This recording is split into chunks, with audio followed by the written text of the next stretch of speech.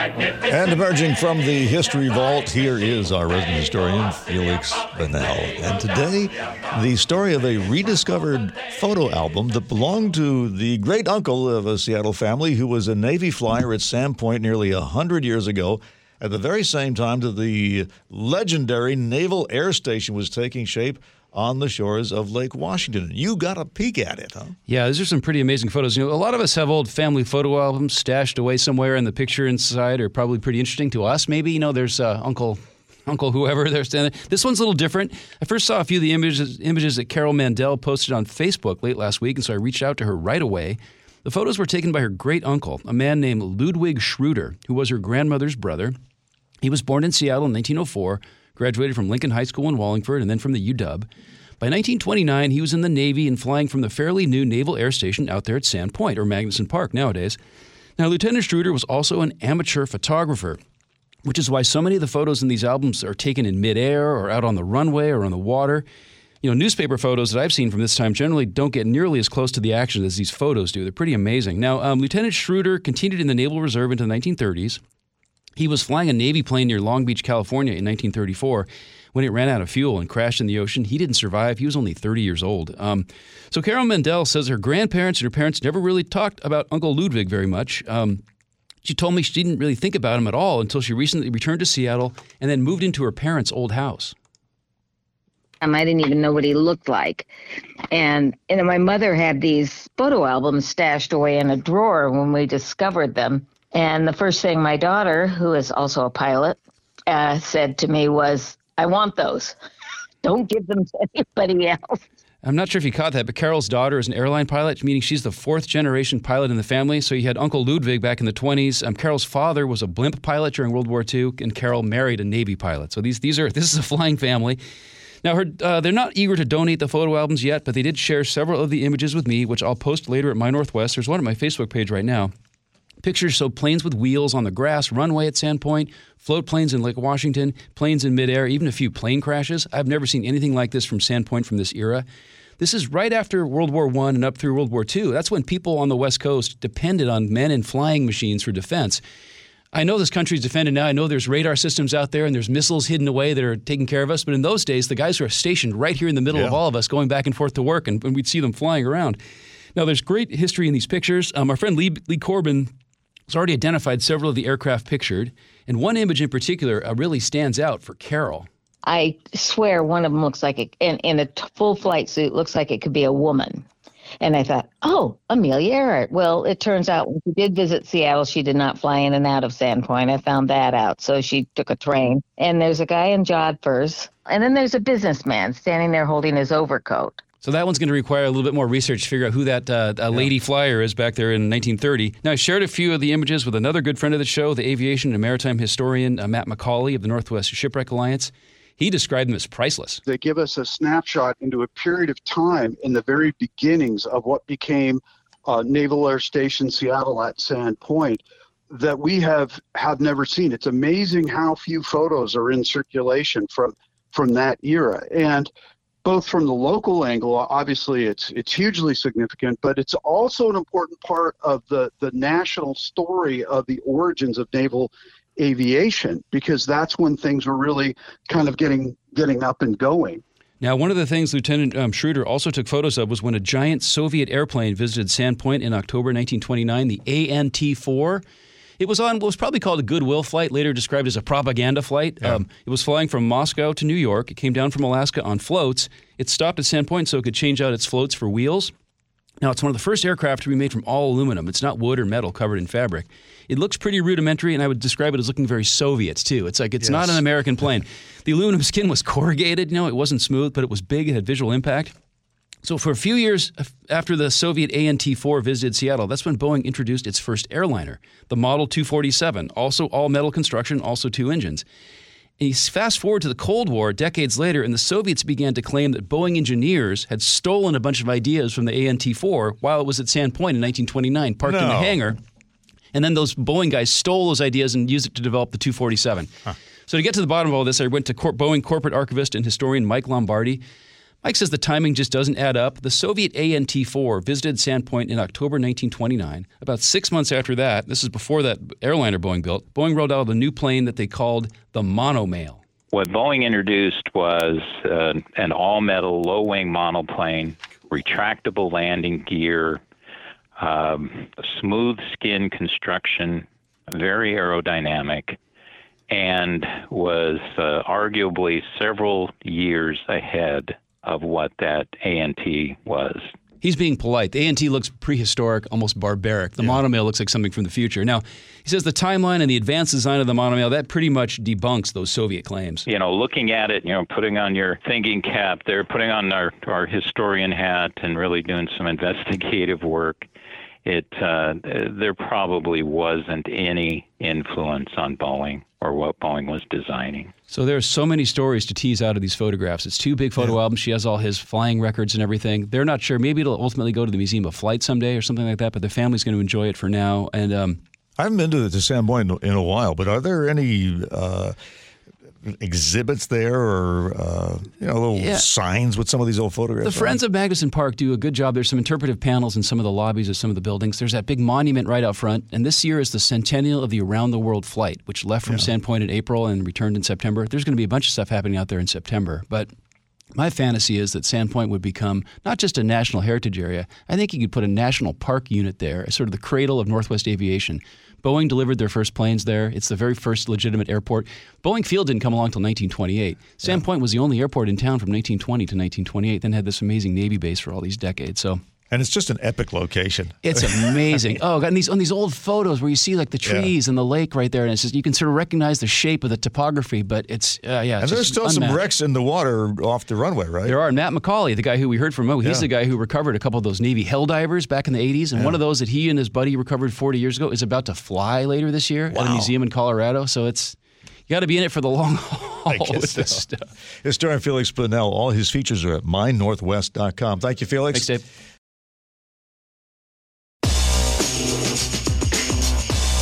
And now, Feliks Banel, part 2. It was 50, the Scooshy edition. It was 50 years ago today when one of Seattle's most enduring literary characters, who also became the Sonics' original big head mascot, was born. It has been, 50 years, hard to believe, I know, since the book Wheedle on the Needle was published. And so our historian, Feliks Banel, caught up with the author for a look back at the Wheedle's origins. Now, are you familiar with the Wheedle on the Needle? Yes. Did you read the book to your kids? I never read the book to my kids. Okay. Sully? Wheedle on the Needle? I'm familiar with it, yeah. I think I got it down in Portland. Was it read to you as a child? No. Okay, all right. Well, anyway, for anyone who's not familiar with Wheedle on the Needle, we'll explain in a moment, but today marks a half century since he made his debut in the pages of a locally written, locally published, even locally printed book. When's that? Last time that happened? Talked to the author and publisher, former Seattleite Stephen Cosgrove, yesterday. He said the idea came to him in late 1973. He was doing some creative work with an ad agency, and the client was the Space Needle. At the end of a meeting with the Space Needle people, Cosgrove told everyone out of the blue he'd just written a book about the Space Needle. The woman running the meeting asked what the book was called. Cosgrove told me he made up the title on the spot, the Seuss-like Wheedle on the Needle, because it rhymes. And he had to make up the title because he hadn't actually written a book. So then the woman asked what Wheedle on the Needle was about, so he had to make up that, too. I said, it's about a Sasquatch-like creature that lives on top of the Space Needle. And this was on a Friday, and she said, well, I'd love to see it. Can you bring it in? And I said, sure. And she said, can you bring it in on Monday? And I went, oh, sure.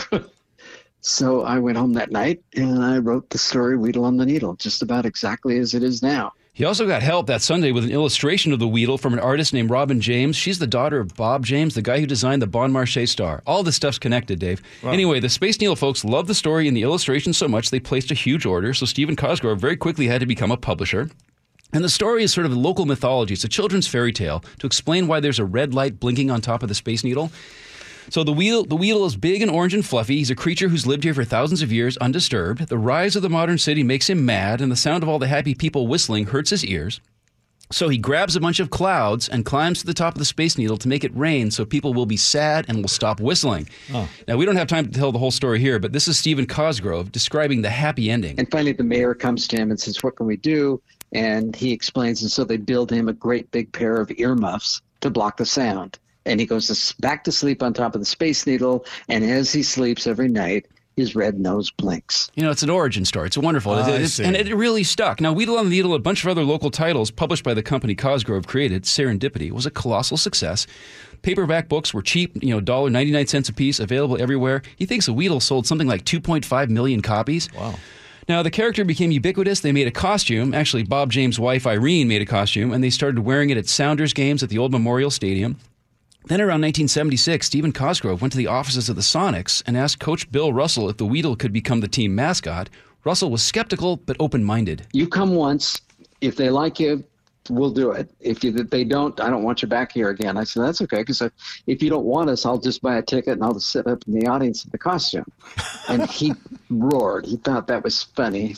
So we did the one game, and people went nuts. And so the Wheedle became the mascot for the Sonics. And that was just in time for those two amazing championship seasons, the championship season in 79. But the Wheedle was there throughout the late 70s into the 80s. At some point, when new ownership kind of did away with the Wheedle-Sonic connection. But it's the 50th anniversary this year. Stephen Cosgrove will be in Seattle in April to launch a new Wheedle sequel. He'll be at the Seattle Center in August for a big event as well. And the book is still in print. And if you haven't read it, it's really cool. Or if you read it as a child and want to share it with your kids or grandkids, it's a great little local story that still has some nice sticking power. And he literally wheedled his way into that mascot job, didn't he? I just love that urge to just sort of make up a fib like that, then have to follow through with it over the weekend. Sounds like, sounds familiar to me a little bit, Dave. Feliks Banel. We have a special Valentine's Day commentary from Angela Poe Russell at 7:35 this morning. But first, we're going to talk about immigration and border security, which is going to be a big issue in the presidential election. So we talked with Washington Post journalist Nick Miroff, co-author of an article headlined Trump versus Biden on Immigration, 12 Charts Comparing U.S. Border Security. So this is packed with data. So we wanted to get Nick to summarize exactly what that all means. There has been, no debating this, a significant increase in illegal migration across the border since President Biden took office. So I asked Nick if they could pinpoint the reason. One of the things we can certainly point to is when Biden took office, he immediately rolled back a number of the restrictions that the Trump administration had used. Maybe listeners will remember, like the Remain in Mexico policy. Right. His administration announced a pause on ICE deportations. So I think, there was a general message of lower enforcement. Remember, even on the campaign trail, Biden had agreed with other Democrats who said that border crossings should be decriminalized. And so there was a perception, and that the enforcement posture of the United States government had changed, that things were more open. And within weeks, we saw the number of people coming across the border shoot up. And initially, that was mostly unaccompanied minors. You'll remember there in the spring of 2021, that was really the first border crisis that the Biden administration faced, which was, these border stations overcrowded with children and teenagers coming across without any parents.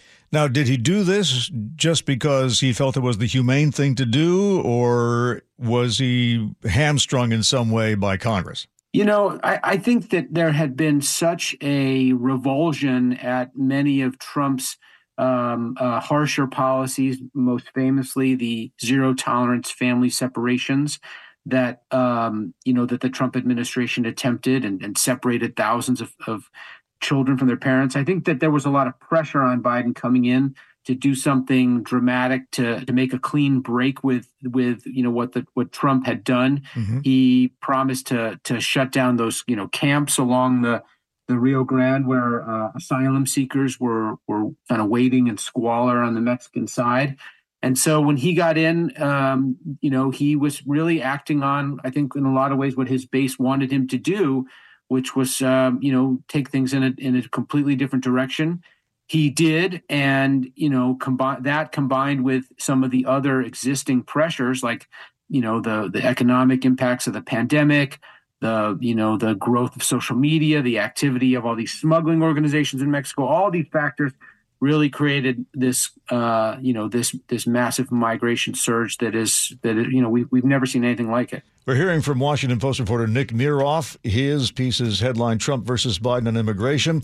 And so the president's actions have now backfired, even in cities run by Democrats like New York and Chicago, because of all the migration. to the point that Biden himself is claiming he will now close down the border if Congress lets him. So I asked Nick whether that's true, whether he could actually do that. It's really not. And, Trump tried to do it through executive action and ran into a lot of resistance in the courts. And so I think that, the general consensus is that Congress needs to pass tougher laws.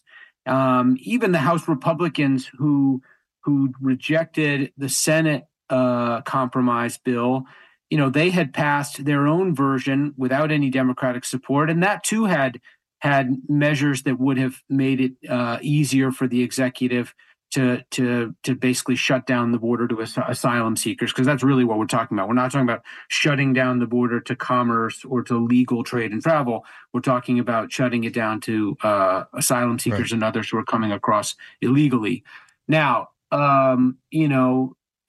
if it were so easy, I think again Trump would have done it, and this bipartisan bill was designed to give the president new authorities to be able to do it and withstand challenges in federal court.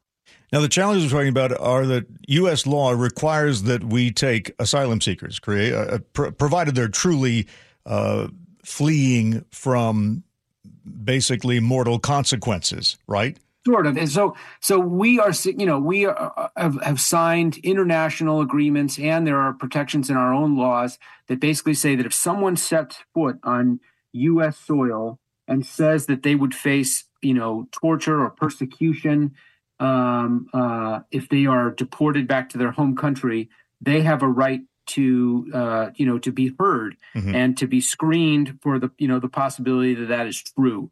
And, this fairly generous protection in our law, was in part put in place because of what occurred during World War II when people were sent back, to Nazi Germany and to concentration camps.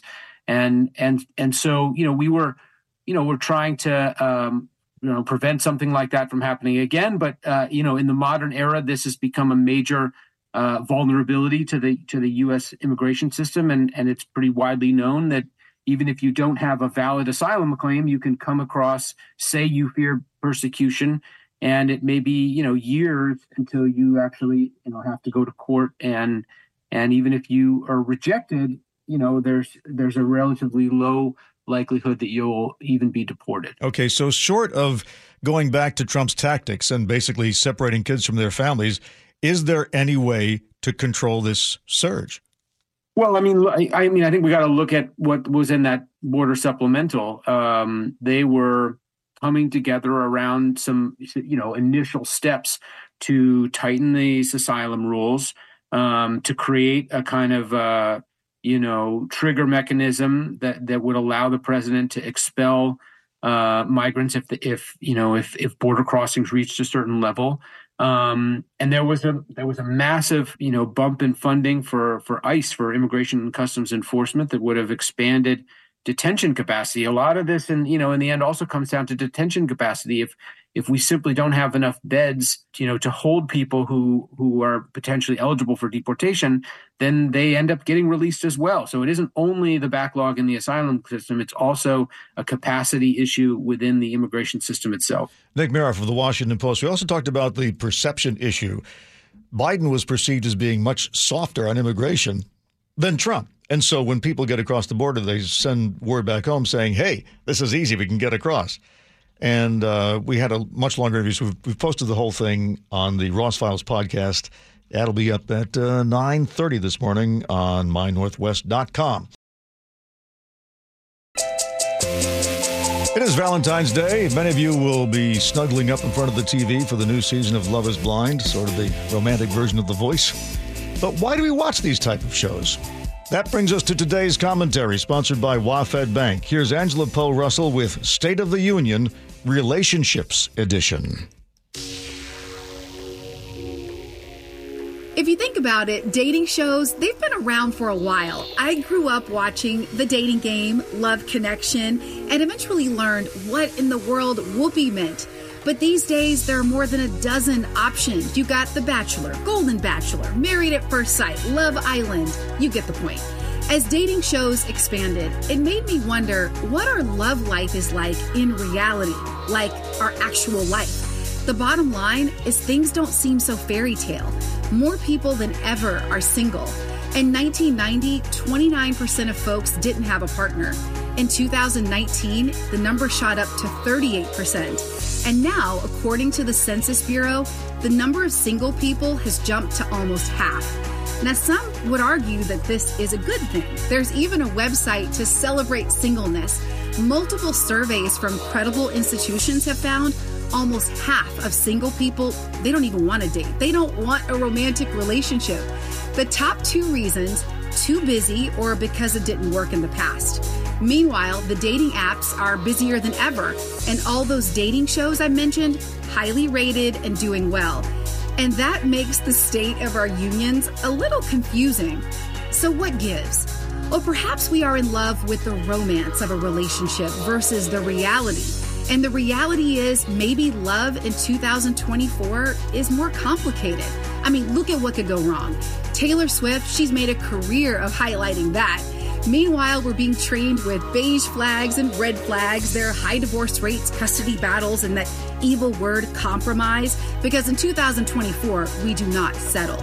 Add in social media and those dating apps where the grass is always greener and there are plenty of fish. Something you don't like? All you have to do is swipe, right?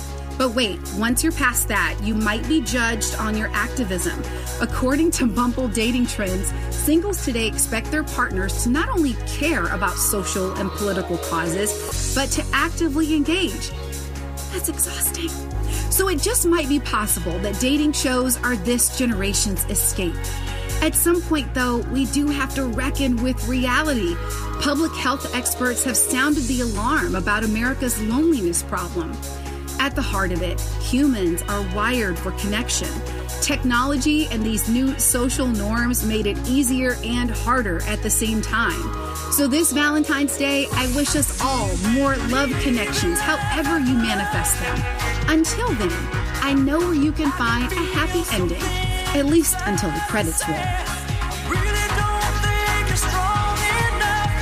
Angela Poe Russell, State of the Union, Relationships Edition. With backup dancing by Dave Ross. And Cher. And now here he is, our relationship consultant with a PhD in romance, G. Scott. How'd you earn that PhD, G? Because I'm poor, hungry, and determined. Well done. Well done. What's happening, y'all? I don't know. Give us the rules for Valentine's Day. Here's the things that you don't do. Right. I'm not saying what you can do. That's what you're good at, Dave. I'm telling you, Colleen, what folks don't do. Okay. Number 1, don't ignore the day. Yeah. Whatever you do, don't ignore the day. Make sure you acknowledge it, please, because it could lead to disappointment.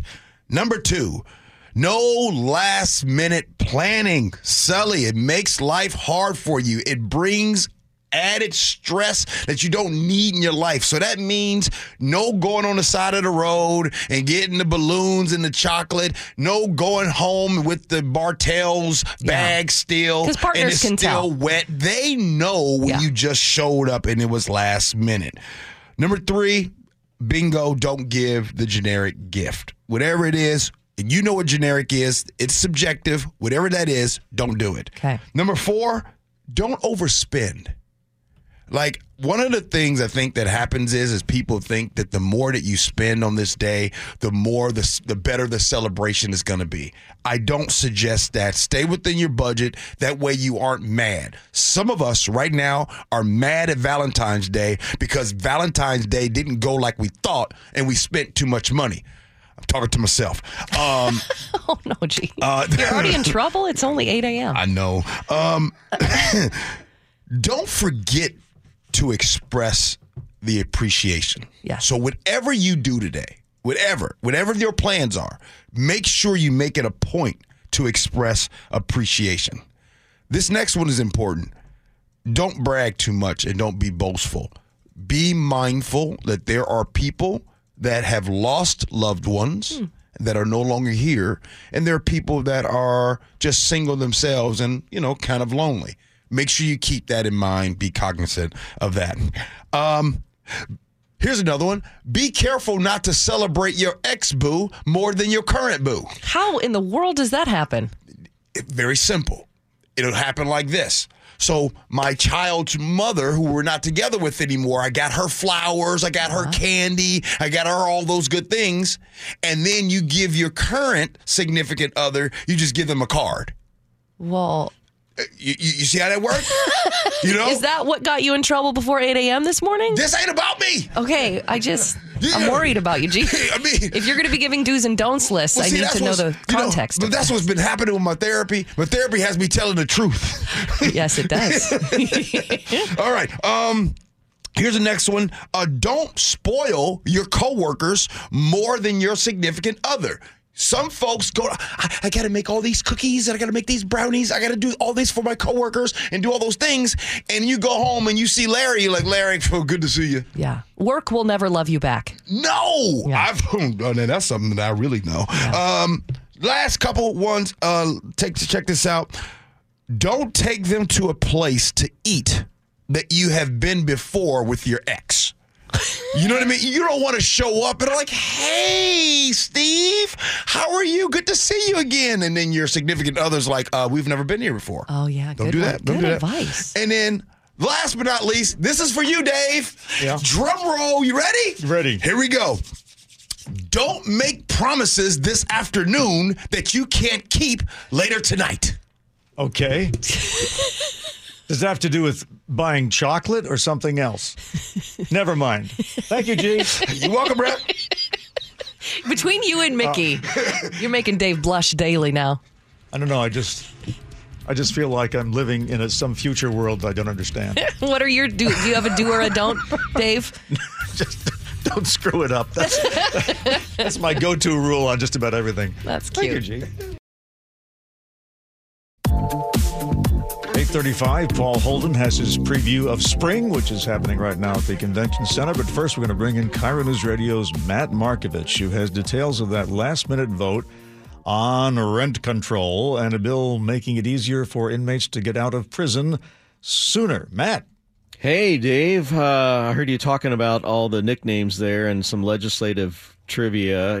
They couldn't pass the state stone or the state clam this year. No. Sorry about all that. Bummer. But, here's some trivia. Guess how many votes were taken in the House and the Senate this legislative session, and the vote did not pass? I have no idea. None. Every vote, everything before the House and Senate, even in the committee, passed. And this plays into what we're going to talk about here, because Democrats are in control. Andy Billig is the lead Democrat in the Senate. Speaker of the House, Lori Jenkins, is the lead Democrat in the House. And they don't bring a bill to the floor or into a committee, and the committee chairs do this, unless they know it, they counted the votes, and it's going to pass. So we talk about last minute. So yesterday was a big day for the legislature. They had to pass all the bills out of the House or Senate. If it originated in the House or Senate, they had to pass that on the floor by 5 o'clock yesterday. And we've been waiting for this rent stabilization bill. Dave, you called it rent control, so that already tells you that you're a Republican, because they call it all Well, there is some control involved, isn't it? Well, I know, but it's all about the language, Dave. Okay, you know gotcha. about that. Okay. And so at 4:55, 5 minutes before the deadline, she brought up the rent stabilization bill. Why? Well, I think by that time she counted all her votes. She knew she could pass it, and that's what happened. They passed it on a near party line vote, 54-43. By 43, and I didn't go into the rosters there. That meant that some Democrats joined Republicans in voting no against it. All the Republicans voted no. Yeah. And it limits the rent increase to 7% annually. And as you said a few minutes earlier, it also includes a longer notification period of a rent increase, no increases during the first rental year. There's a cap on late fees. Here's Representative Emily Alvarado, a Democrat and the bill's co-sponsor. Unreasonable rent increases threatens the fabric and well-being of our communities. The situation is dire. It's a monumental decision because no other legislative body that I could see has ventured into the gray area of what is rent control and what is not, because the state has had a prohibition on rent control since 1981. Landlords have had the flexibility to raise rents by any amount they want, as renters have been, and renters, the Republicans argue that renters are being priced out of their areas where they go to school and where they work. So supporters of House Bill 2114 don't call it rent control. They call it rent stabilization. That's why Republicans like Chris Corey are calling it rent control. If we want to stabilize rents, Madam Speaker, we need to build more housing. Unfortunately, this bill will have the exact opposite impact of that, thus leading to more rent increases, fewer availability, and more of the problem that this underlying bill is trying to address. So the pressure was on for House Democrats to pass something by 5 o'clock yesterday because its companion bill, it's almost word for word, Senate Bill 5961, failed to clear the Senate Committee on Housing.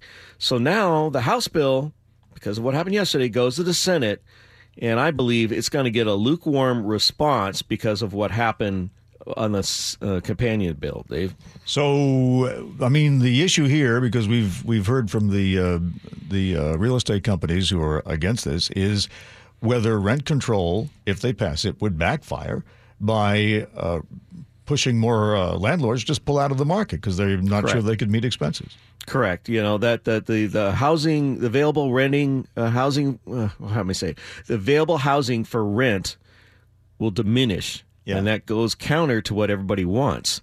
And that's what they said. That's what's happened in Portland. So was there any movement on making it easier to build homes by streamlining the permit process? Which there's lots of housing bills, and I just haven't been bringing. I just picked the bills that are most controversial. Yeah. So there's a lot of support for some housing bills out there that have been passing, but it's. You know, this is a topical one, and that's why I brought it up because of the last minute thing. But there was also another bill yesterday that had the closest vote of any bill so far, either in the Senate or the House, and it dealt with resentencing of prisoners in prison. Mm-hmm. Now, earlier in the day, the House passed a bill giving convicted felons an easier path out of prison without relying on the governor's decision to commute their sentence. House Bill 2001 passed on a near party line vote, 51-46. That's a real tight vote total. Just 5 votes. 7 Democrats joined all the Republicans in trying to vote it down. They did not succeed. Now, the bill establishes a process for certain persons convicted of a felony to petition the court to modify their original sentence. Now, here's the conditions. They have had to have served at least 10 years if they're over 18. They had to serve at least 7 years if the offense they committed at 17 or younger. They had to do 7 years in jail. The person has to have the prosecuting attorney's consent for the resentencing. And the only crime that's excluded from all this is aggravated murder in the first degree. That means any other serious crimes like any kind of rape, armed robbery, kidnapping, felony assault, they're all eligible for resentencing. And it's more of not how the crime happened. It's just if you did any of these crimes, after 10 years, you're going to get a notice from the Department of Corrections saying, hey, you can go have your sentence resentenced. Now, the bill sponsored Representative Tara Simmons of Bremerton, she often speaks about her time in prison, says people have made mistakes and people deserve a second chance. No matter what anyone says today, I know in my heart that this bill is a beautiful and healing masterpiece by doing something so simple, giving defense counsel the same right that a prosecutor has to bring a motion before a judge when a sentence no longer serves the interests of justice. Now, the key to this legislation is its intent, and this is language from the bill, to reverse the original sentence if it, quote, no longer serves the interest of justice and the person, unquote. Now, Bill, I'm going to skip down, Dave, I'm going to skip down to the opposition voices, like Republicans like Spencer Hutchins of Gig Harbor. He raised concerns about potential expansion of judicial powers and fairness. That is why in our democratic republic, we expect that if you disobey the laws and cause harm to another person and to our community, there is a cost. This bill reverses those costs. That is a price too high for our society to pay. And one final thought, Dave, I'll wrap up with this, is that Prisoners are often granted early release based on good conduct while in prison. We've heard about that. It sometimes shortens the sentence by a third, but the power to shorten a sentence or excuse it outright has always resided with the governor. So this bill would give the Superior Court judge the power to do nearly the same thing. That's what's precedent-setting about it. It also has a $20 million price tag, and we have a backlog of court cases. So there's a lot of reasons against this bill, but I wanted to bring it up. It now heads to the Senate. And we'll see what happens. All right, Matt Markovich from the legislature. Thank you, Matt. You're welcome, Dave. And that's Micki time. Micki Gamez is here, and so is potential love scam victim David Burbank. And so, Micki, you're coming in here to tell us that if you go looking for romance online, you could get scammed? Absolutely, What? yes. If you're Crazy. looking, I know, right? Who would have thought? If you're looking for online love, like Dave said, scammers are looking for you. The FBI says there's a big scam happening right now called pig butchering, which I think is just the worst. Pig butchering. Pig butchering. Let me explain it to you. Yes. All right. The reason why they call it that is because that's what scammers call their victims. They fatten them up, so to speak. And then when it comes time, the scammers will get their online love interest to make deposits into fake cryptocurrency websites. That's the butchering part. Once it happens a few times, the relationship is cut off. In fact, the DOJ seized more than $112 million from pig butchering scams last year. Can I please, I just have one question. When you're having a relationship with somebody and the word cryptocurrency comes up, why wouldn't you immediately just turn your computer off? You know, your mic's not on, Sully. Sorry. I know that because I don't want to do anything but laugh like Colleen because I do the same thing. I'm like, hello, red flags. This has happened to one of my aunts. Oh, no. And she thought the man, she met him, first of all, online playing pool. Okay. They have these pool tournaments online. Right. And he met her through one of the chats, started courting her. She believed he was who he said he was. And she fell in love. And she took out a second mortgage on her home. Stop it. And she gave him $70,000. And then I'm not even going to give my own husband $70,000. I know. Why would you give somebody you met online? He broke up with her, and then she had to come to us and say, I'm going to lose my house if I don't get help. So the family rallied behind her and helped her save her house. They never found him? They never found him. She would not report it because of the shame. Right. I wanted to report it, but I can't do it for her. But it was never reported. Yeah. So, David, tell me your situation. Yeah, so I have to be kind of vague about this because it's I'll just call them a family friend, sort of tangentially. And I only know about this mostly from hearsay from other members of the family. But it's a situation, and this is an older woman, a woman in her 70s, who has a husband, has kids, became infatuated with a person who messaged them on Facebook claiming to be a television star in another country, that they had this vast amount of wealth. And from what this person has told us, poor Dave, from what this person has told us, they have not given any money to this TV star. Instead, this TV star has sent them large sums of money in supposedly certain accounts, not connected to reputable banks here in the U.S., but through other online services. And they are so determined to think that this is a real person. There have been several instances in which they're going to meet up with this person. They're going to fly to the country. This person's going to fly to the U.S. Do we know the end game for this person if they're supposedly sending money? The end game is to meet the person, meet the TV star in person, leave their current spouse. Whoa. And live their new life with this rich, younger But so far, man. no money has been lost by either party? Again, this is hearsay from me, and this person certainly has probably told the story through their own lens of, like Micki said, kind of shame and maybe not understanding the situation fully herself. But supposedly, she has not given any money to this person. This person has, quote unquote, given money to her. Well, I want to tell you what the FBI says, okay? Yeah. They say that if you're looking for love, especially on Valentine's Day where a lot of people are vulnerable, number one, if it sounds too good to be true, It is. Okay. Number 2, if your online love interest that you met on a dating site wants to make it officially immediately and get off all dating apps, run. If your online interest starts to say we, and when we do this, or marriage, or they start talking about the future and future kids, that's a red flag. Bad grammar, possibly punctuation is another indicator.